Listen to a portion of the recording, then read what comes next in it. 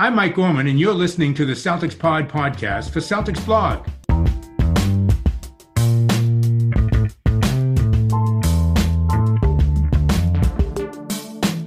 What's going on, everybody? Happy Friday.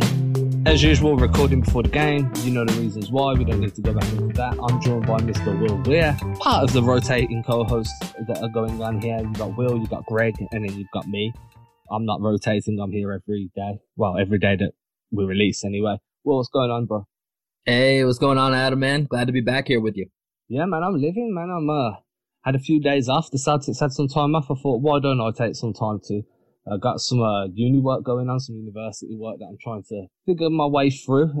Be doing that over the weekend, so just kind of getting myself into study mode rather than talking and writing about basketball mode. It's a tough switch. Yeah, man. It's kind of weird having those 2 days off just with how hectic the schedule's been. You know, like starting from the bubble, very, brief off season, which also within that had an NBA draft, had free agency, so it didn't even really feel like time off, and then you jump right back into the season. And, having these 2 days off has felt like a mini vacation almost within the season, which I can't even imagine for the players what that's like. And for myself, I tried to take a few days like you did, kind of recharge the batteries. But the thing is, even when I say I'm recharging the batteries, part of my day off was me firing up NBA 2K on my Xbox and playing that. So it still was tied to basketball. So even when I'm taking a break, I'm still never really taking a break. Man, my wife said the same thing to me the other day. She was like, look, even when you're taking a break, you're on 2K or you're watching a different team play or you're on a guest as a podcast. I ended up going out, grabbing myself a Switch and just getting Pokemon just to chill out with, man. Unfortunately, I'm at the end of Pokemon. Ended up getting the expansion pass. Nearly done that too. So I'm getting close back to being back on that 2K. I'm just not a fan of this year's 2K, man. So I took a break from video games for a long time, to be honest, man. I haven't had my own video game system for probably about 8 years, maybe, up until now. And only reason I have it is whatever the newest Xbox system is, I have the one that was right before that. So I don't even know the name of which one it is, but I had a good friend of mine. I happened to be in Boston, was up there for a little bit, and my friend had gotten the new one, had the old one. But every time I go home, he and I always link up, play 2K. And so he was like, yeah, take the old one back. Because then that way you can just make your own account and then we can play. Because I live in Texas, he lives in Boston. So he gave it to me for free just so we could link up and play 2K. So this is the first time I've actually had a video game system in, like I said, about 8 to 10 years. And so now I just find myself taking I'm using air quotes here, break from basketball. And I'm just firing up 2K and getting into it. So I haven't played in quite a while. The graphics are so realistic. My girlfriend's walked into the room before and she sat down thinking I was watching a Celtics game and I'm actually playing 2K, and it takes her about 5 or 10 minutes to realize that it's a video game and not the actual game itself. Man, that's a good friend though, giving you, so that was an Xbox One he gave you? So, yeah, Xbox One. Shout out to my good friend Chris Joyce, man. He's a real one. Yeah, that's a good friend right there, man. I made the mistake this year. I went 2K, and I have a gaming PC and a gaming laptop. Shout out to wife, she got me both of them for my 30. Big expense on her part. But generally, like, I'll play it on there. I used to play it on PlayStation. I ended up moving over because if I've got it on Steam, like on the Windows version, I can play it on my PC, and then we use that as like an entertainment hub.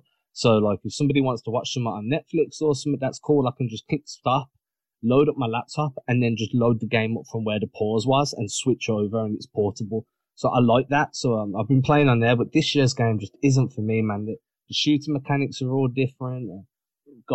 It's just a pain. So I find myself leaning more towards just going back and breaking down film of games than I do playing 2K. And that's sad because there's more mental going on and less relaxation, but it's just what I found. Now you're really never taking a break when you're doing it that way. Oh, bro, I'm telling you, man, I spent like that.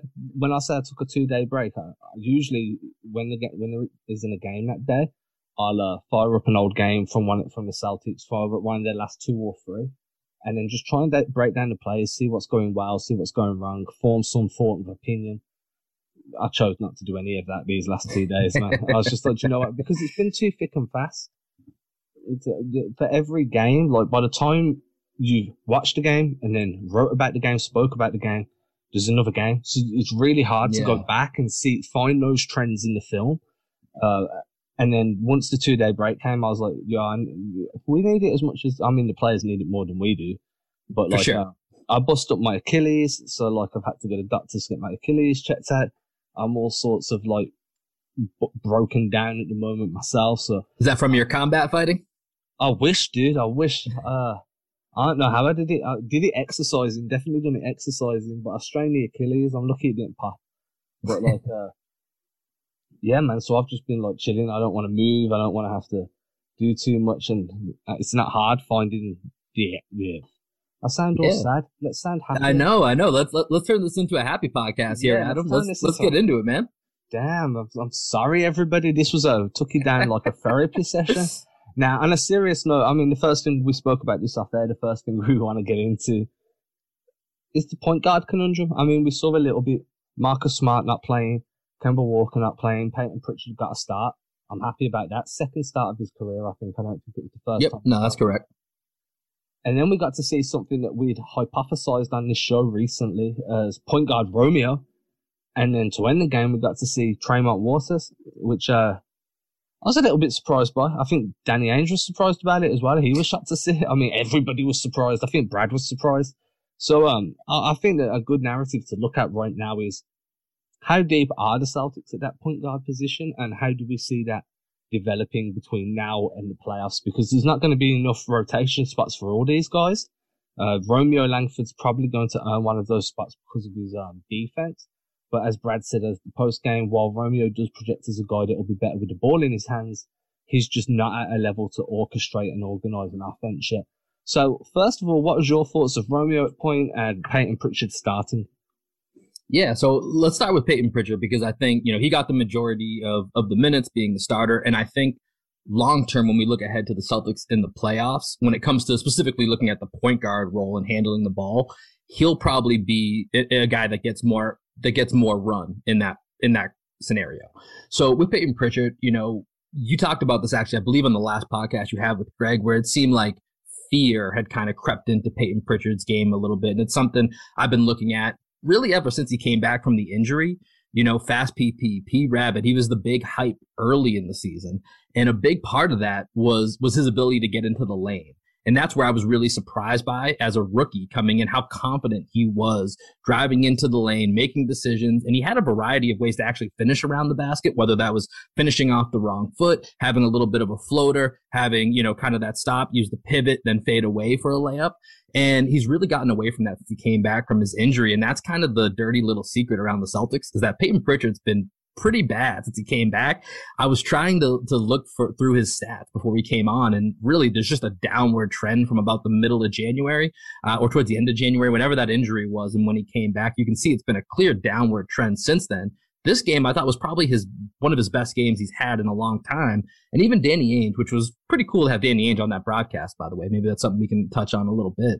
It was cool to have him on that broadcast, and he talked about, Peyton Pritchard playing with confidence, and that not knowing where or when his minutes were going to fluctuate has played a little bit of a role. And so knowing that Marcus was out, Kemba was out, he was starting, he was going to get that, 30 minutes, around 30 minutes to play that night.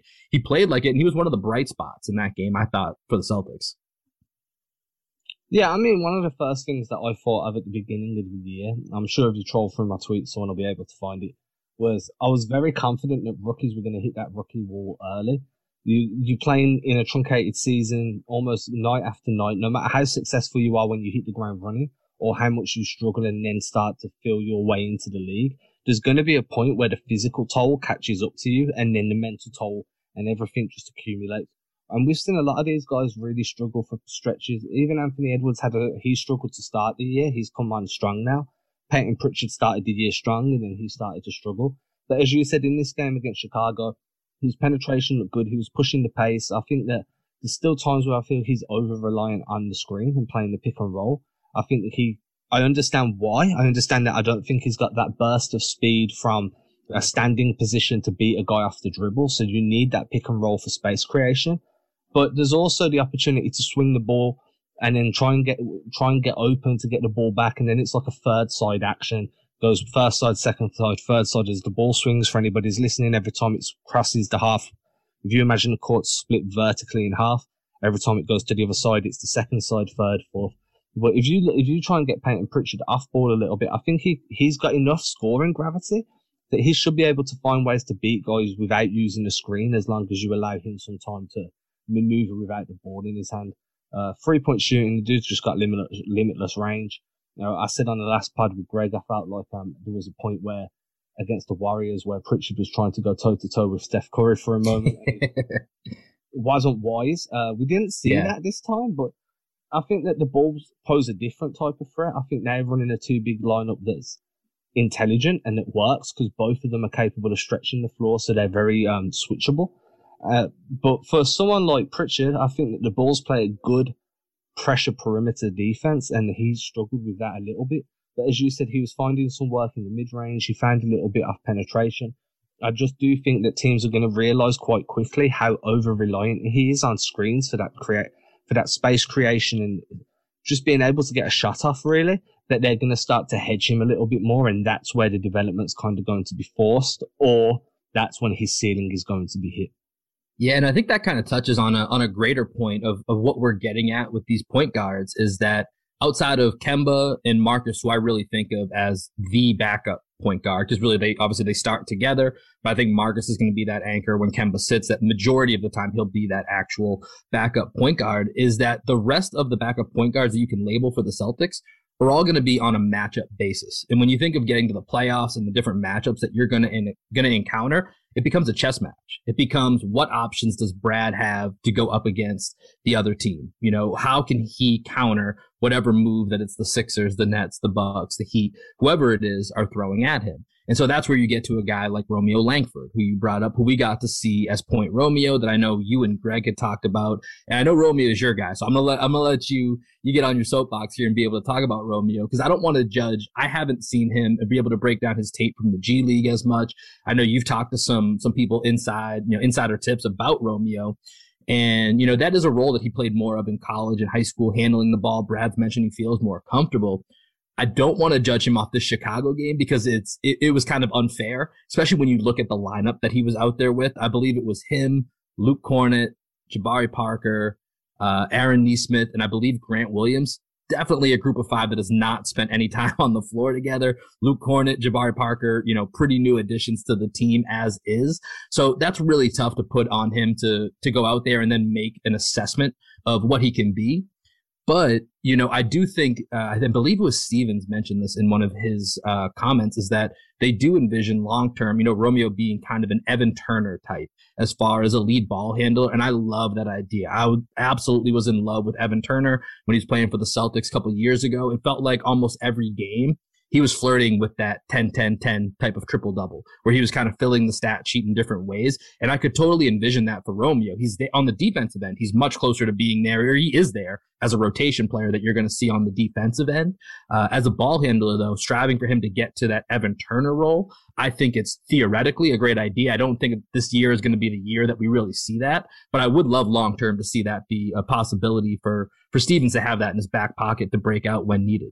Yeah, I think the biggest thing for Romeo before he starts becoming more of a ball handler is getting his feel for the NBA game, understanding where his guys are going to be situated, how to orchestrate that offense, how to use screens to manipulate defenders, how to wait for pin downs on the opposite side of the floor, and learning how to manipulate that defense. The reason I'm so big on Romeo as a ball handler and as a primary point guard is he doesn't really have that pull-up shooting available to him in his repertoire right now, but he does give you great size, great length, and penetration off the dribble is kind of what he's known for ever since high school to now.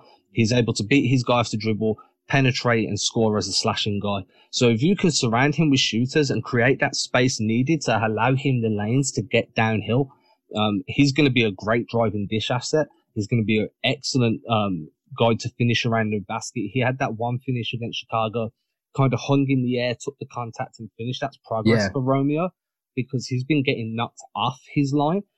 He's struggled easily to finish around the rim through contact. So that in itself was progress. But I think where Brad's saying, as well as like we want him in an Evan Turner role, no disrespect to Evan Turner, but that probably means that he doesn't see Romeo becoming a guy that can shoot off the dribble or a guy that's going to Romeo's value to me is as a ball handler that can probe the defense, can penetrate, can come off screens, give you some creation, and also give you a scoring threat from the mid-range floater type area, and then again down by the rim. And for me, Peyton Pritchard's best time on this team at the moment have all come playing the two, playing off of a primary ball handler, offering secondary creation or spot-up shooting. Put those two guys together as a 1-2 punch for the Celtics, and I think that starts to really build out from a good offensive standpoint for that second unit. Romeo can anchor that as a defensive guy in the guard rotation just due to that size and length. Yeah, I think for me, when it comes to Romeo, I kind of salivate over the idea of what defensive lineups you can kind of throw out there, because he's only 6'4", but I feel like he plays longer and bigger than a guy who's 6'4", especially with the way that he's relatively fearless in being able to go up and challenge people at the rim, defend shots. And so when you think of him as potentially being a ball handler, a lineup that would really intrigue me, maybe not for this year, depends what happens in the offseason, is with, if you put Fournier in there and you have a Fournier, Langford, the Jays, and maybe Rob Williams, from an offense-defensive standpoint, just the length of that team and the way that they could spread the court, the vertical threat of Rob Williams, Evan Fournier to spread the ball and give you another shooting threat who can also then, if he's closed out on, can dribble and make a play, and Romeo being maybe the lead handler in that. I think that's a really intriguing option, long term. Like I said, I'm a little wary that just because of how condensed this season is, this week was one of the first times the Celtics have had an opportunity to practice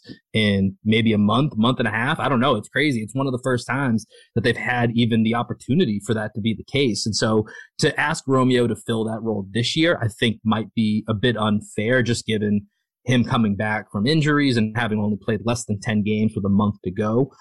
But I love the long-term prospects of it. I'm curious to know from that game the other night against Chicago, you touched on it a little bit, Tremont Waters had, I guess we can call it an explosion in the fourth quarter. I mean, after the way he played in the Lakers game, where him and Mo Wagner, who's no longer on the team, were maybe the two worst players or the two biggest culprits in that 27-point comeback that the Lakers almost had, to see him come out and play the way he did was very encouraging and surprising, in that game. I doubt we see too much of Tremont Waters down the stretch, but do you make anything of that run from Tremont, or just what's your general views on Tremont? I mean, for me, like, looking at someone like Tremont, that's a two-way guy, isn't really guaranteed. Like, he's an unrestricted free agent at the end of the year. He's his second year on a two-way contract. There's no saying whether Boston are going to keep him around or they're going to move on from him at the end of the year, because Tremont, there's no way on earth Tremont could risk having that Lakers game as his last game on an NBA floor and then hitting unrestricted free agency and trying to tell other teams, like, hey, you should take a chance on me. Yeah, it's not a good look. It's not a good look. Hey, here's my highlight tape. Oh, don't watch that Lakers game. Just look at the season before where I crushed it in the G League, and you'll see who I really am. So, in my opinion, he came out there to prove that he was more than what we saw against the Lakers, and I think he is.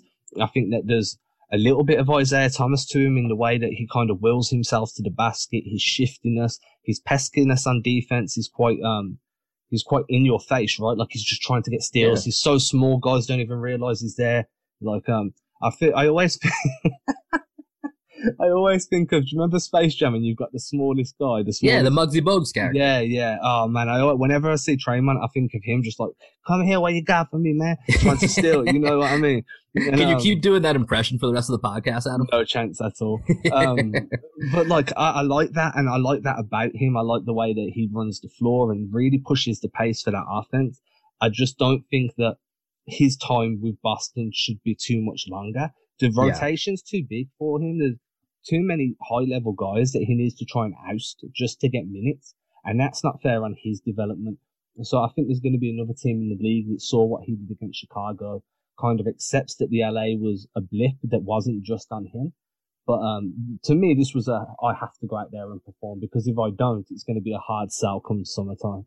Yeah, I mean, he was unbelievable in that fourth quarter, man. Like, he felt like he was everywhere, to your point of, the Monstars reference with him kind of being everywhere on defense. He had several steals, deflections, and it felt like if anyone missed a rotation, Draymond was one step ahead, and he was the one that was actually backfilling in that space to give the Celtics a chance.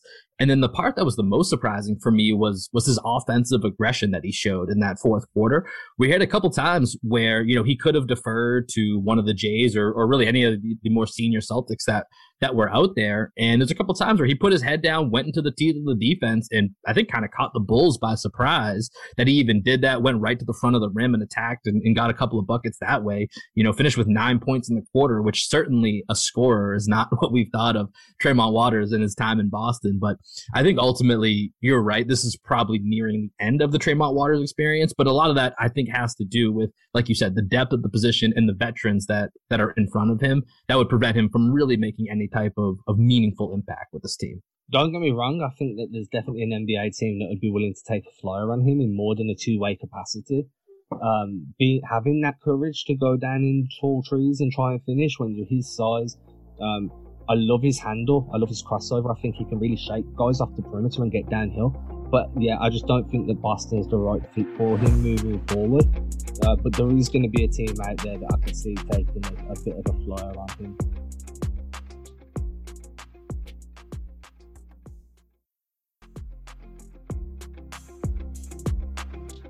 Who that is remains to be seen.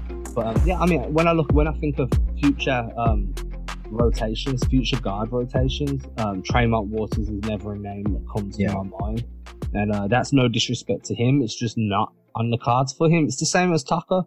I don't think of Taco as a part of the center rotation. He's another two-way guy, and for all accounts, he's a great guy. But at the same time, you don't fit in this rotation because there's so many talented bigs now that are on this roster. You're behind Rob, you're behind Tristan, you're behind Luke Cornett. That's three guys. Is Taco going to be willing to be a two-way guy again if another team comes and offers him a guaranteed deal? These are the questions you need to start asking yourself when you start projecting future rotations. Yeah, I think with Taco Fall, just for the merchandise that another team might be able to make off signing him, that might be an allure enough for certain teams to say, we'll give you a guaranteed contract just so they can start selling Taco merchandise when fans come back into the building. Man, I spoke with Aisharad about that. I think it was during the off season. And Aisharad said that's a big concern for Taco and Taco's camp. Really? You can go back, anyone listening to this. It's on the podcast feed. If you just scroll, you'll find the Aisharad.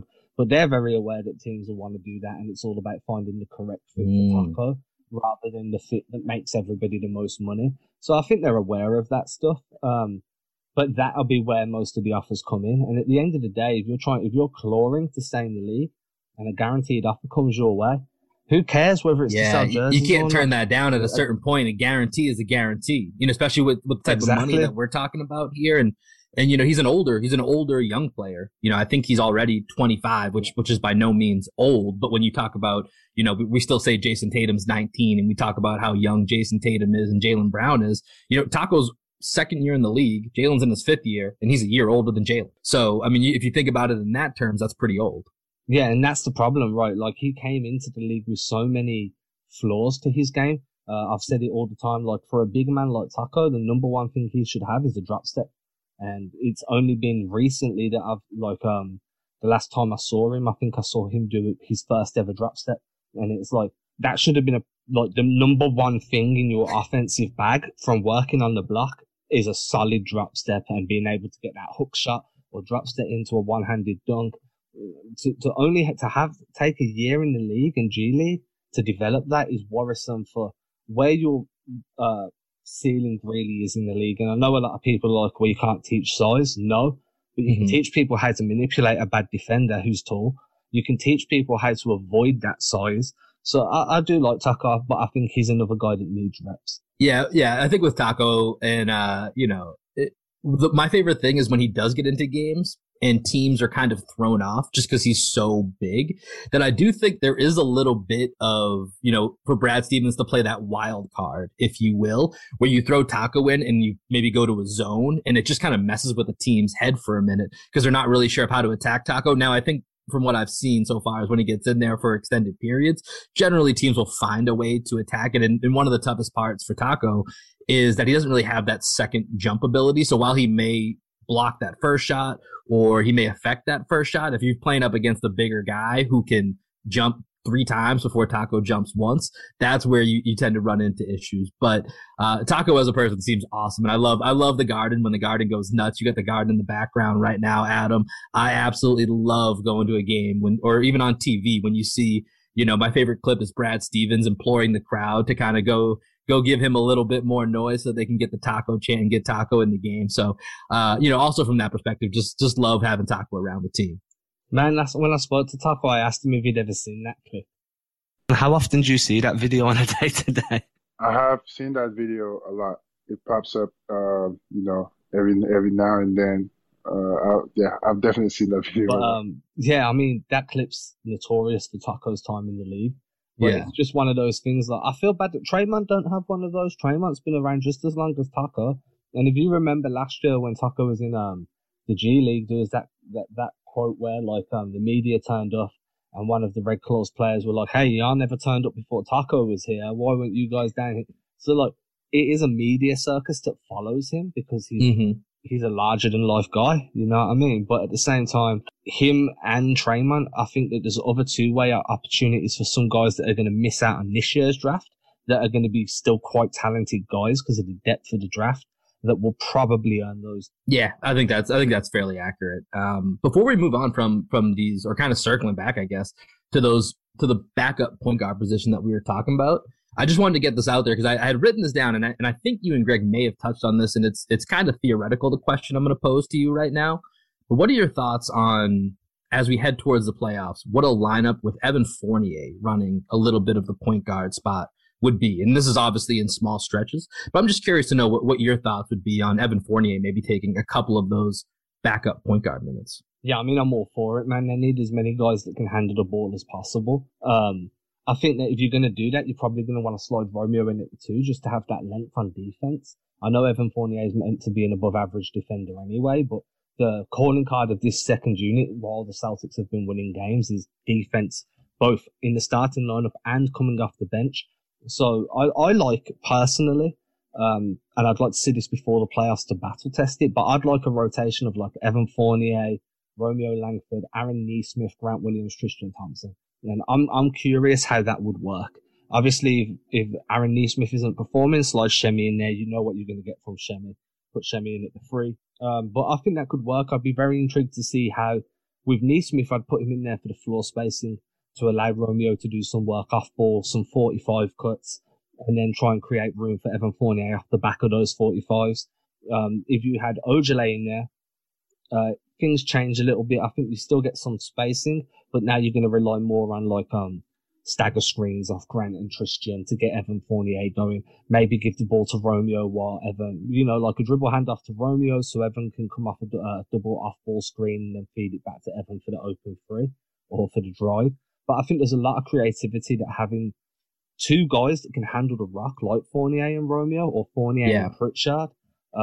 If you want to put Pritchard at 2 and slide Romeo up to the 3, that's fine too. But there's somewhat more the versatility of having 2 guys that can score off the dribble and light you up from all 3 levels. I think that's a really good offensive second unit that still has a defensive continuity. Yeah, and I think with the Fournier and Pritchard points, if you have a secondary ball handler out there with them as well, both of them can then act as floor spacers from the standpoint of, if they don't have their ball in their hands, they're not, I don't want to say useless, but you know what I mean? They still have an effectiveness to them, and both of them, because they are ball handlers, will have the opportunity then, if the ball swings to them and someone closes out, they'll have an opportunity to make a secondary action off of that, but then they can create another ball movement, maybe get an open look, defense rotates, find the open man. And obviously you'd rather have a guy like Peyton Pritchard or Evan Fournier making that call versus a Grant Williams or Semi Ojeleye, depending on what lineup you're looking at. Man, these secondary actions are why I kind of like Grant with that second unit.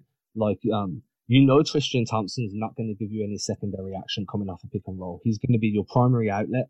And if he gets shut down on that roll, or the tag man takes it, slows him down so the defense recovers, that action's done. If you can run a double screen or a stagger screen and then get Grant Williams into the short roll area, there's your second roll action, because Grant Williams is actually quite a reliable passer out of the elbows. So I like that, and I think that's why Rob Williams has been so successful with the starting lineup, is because that short roll gives you that secondary action if the vertical action gets taken away by a defensive rotation. I think the starting lineup are actually missing that with Rob now while he's not in play. And I think Grant Williams is your next best bet to give you some of that secondary creation after short roll. But I do like the idea of having multiple ball handlers that can all space the floor on both units. Yeah, I think that's something that the Celtics will for sure be looking to try and figure out. There's only a month left of the season, so they're gonna have to figure this out quickly. Yeah, I mean, there's so much, like, I wanted Stevens to experiment. I always want him to experiment in the first half of the season. I was one of the first people like, okay, experimentation time's done. Let's move on.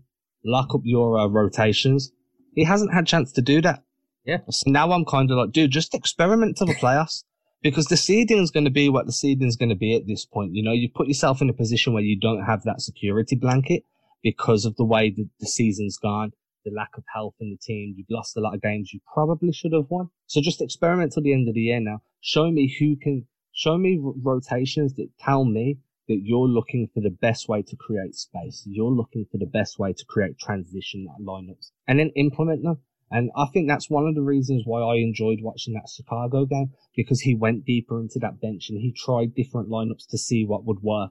He put Romeo in a spot where you're forcing development from him. And I like that. So that's the way it needs to be till the playoffs, and everybody's happy, or at least until you've got a full roster and your rotation's back to what it should be. I'm all for that, because at the end of the day, you're not getting fourth seed. You're not getting third. Well, you might get fourth. You're not getting third seed. Yeah, third seed's out of play at this point. But I am curious. I listened to the mailbag that you put out earlier in the week, and you started talking a little bit about the seedings. Where does the seeding importance for this team fall for you? And, you mentioned the top 3 seeds are out of reach at this point. Really, I think for me, it is important to stay out of that play-in tournament. We talk about health with this team being such a big thing and that's part of the reason that Brad hasn't been able to really dig in and find, here's our rotation of what we want for, a game we got to have. Here's our rotation, because just the injuries and health and safety haven't allowed for that. But ultimately, if you fall into that play-in tournament, you got to play at least 1, if not 2 more games that following week. Whereas if you fall into that 4, 5, or 6, which are, very extremely realistic options for the Celtics, and I think need to be of the highest priority, you get a full week off.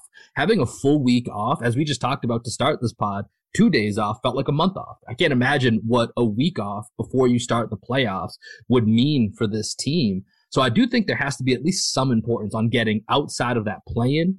But then I think when it comes to whether you're the 4 seed versus anywhere 4 through 6 or health, you got to lean towards health. And that's where, when you do have these nights like the Bulls games where you have just an unreasonable amount of people that are out that are really messing with your rotations, I think that's when you throw caution to the wind and you go kind of the route you're talking about, where you're trying to win the game, obviously, but you're experimenting and looking to find, new avenues that you can use for that versatility come a true playoff series.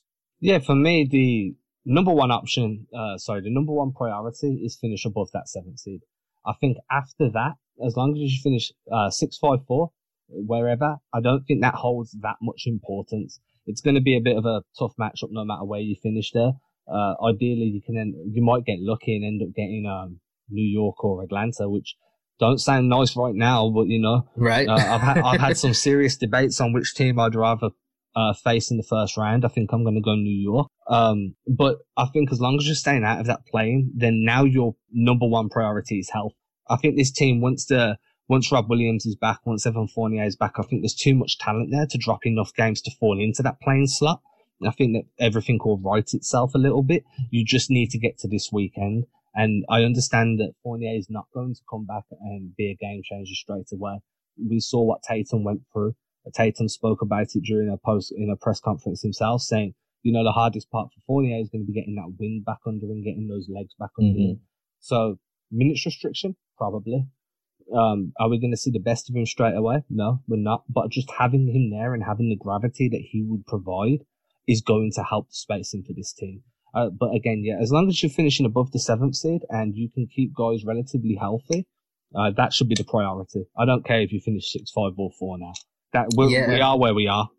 Yeah, I mean, that's right. There's no way we're going to be anything more than 4 through 6. I'm with you 100%. The priority is staying out of the play-in. Second would be health.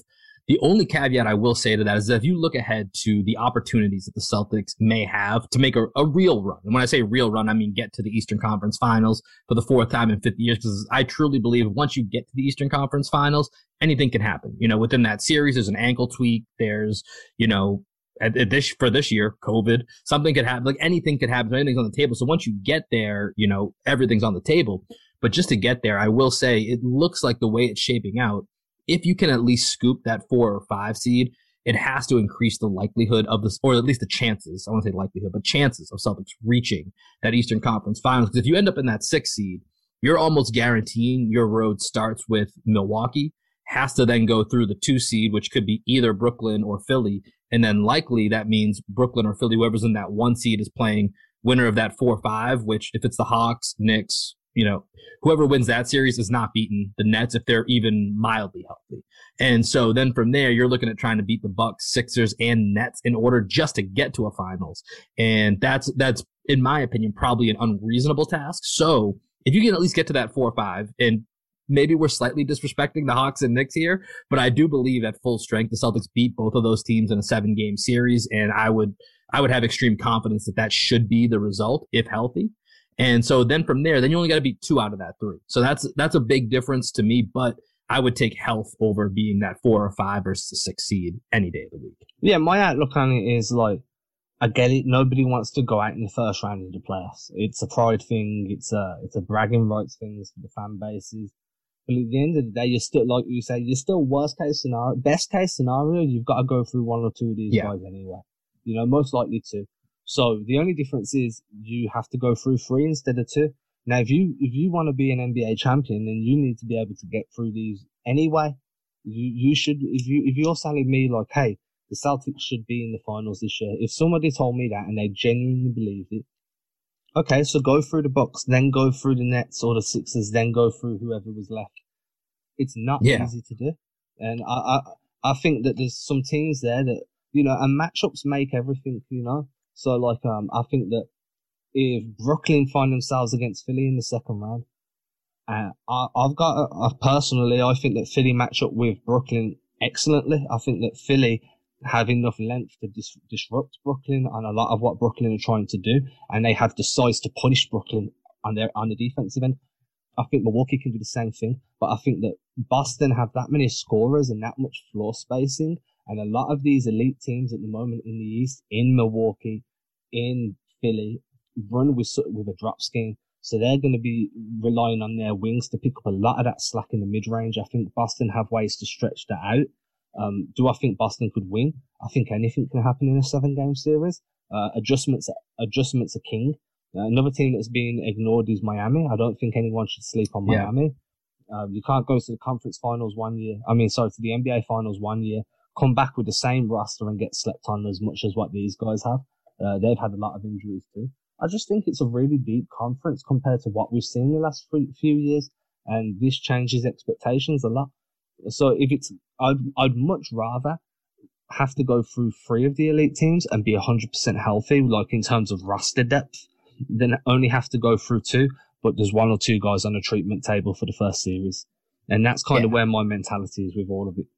Yeah, 100%. Health is going to supersede wherever we go, because like you said, it's a tough road. And, the Hawks and Knicks, as much as we're somewhat, putting them to the side, they keep winning. They've won a lot of these games that you talked about that we haven't won at certain points of the season. I mean, I guess you can kind of look at that Bulls game the other night as a game that, we should have won that. We didn't. The Hawks and Knicks have each been on massive winning streaks or have won.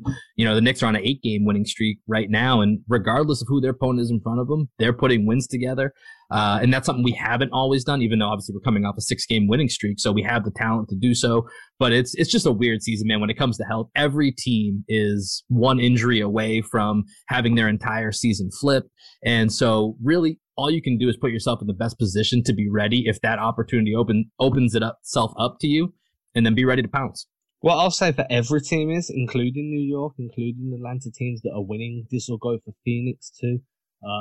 Once you get to the postseason, it's a new season. Regular season form, regular season chemistry, all of that goes out of the window. You're starting from scratch. and you're playing. It's a different brand of basketball. It's a different brand of coaching. The pressure's different. Everything changes once those playoffs begin.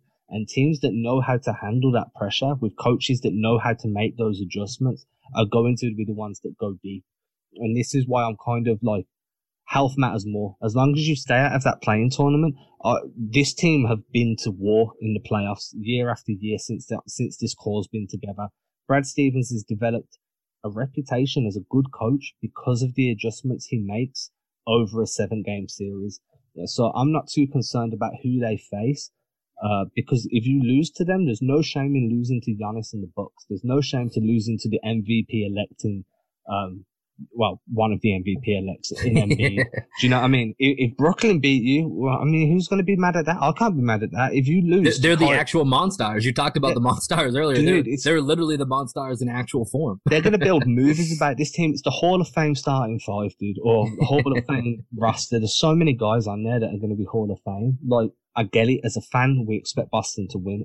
But someone like me that tries to stay as in the middle as possible, I'm like, yo, there's a lot of teams here that if you lose to them, you can't be too sad because you've got former MVP, former Defensive Player of the Year, Giannis. They've picked up Drew Holiday. They've picked up Hill. They've got Chris Middleton, the Celtics killer.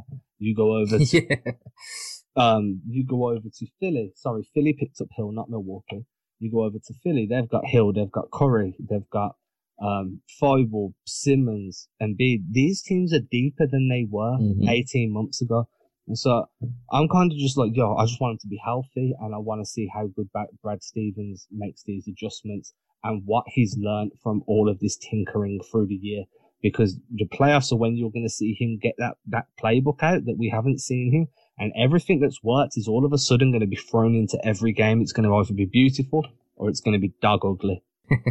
I think all we can hope for is that, down the stretch here, we just get an opportunity to see what the healthy Celtics look like. We certainly know what the hospital C's look like throughout the year. Hopefully the healthy Celtics get a chance before we hit the playoffs. It'd be nice, wouldn't it? It'd be delightful. I think the youngsters call it a glow up. A glow up. Okay. Yeah, I think that works.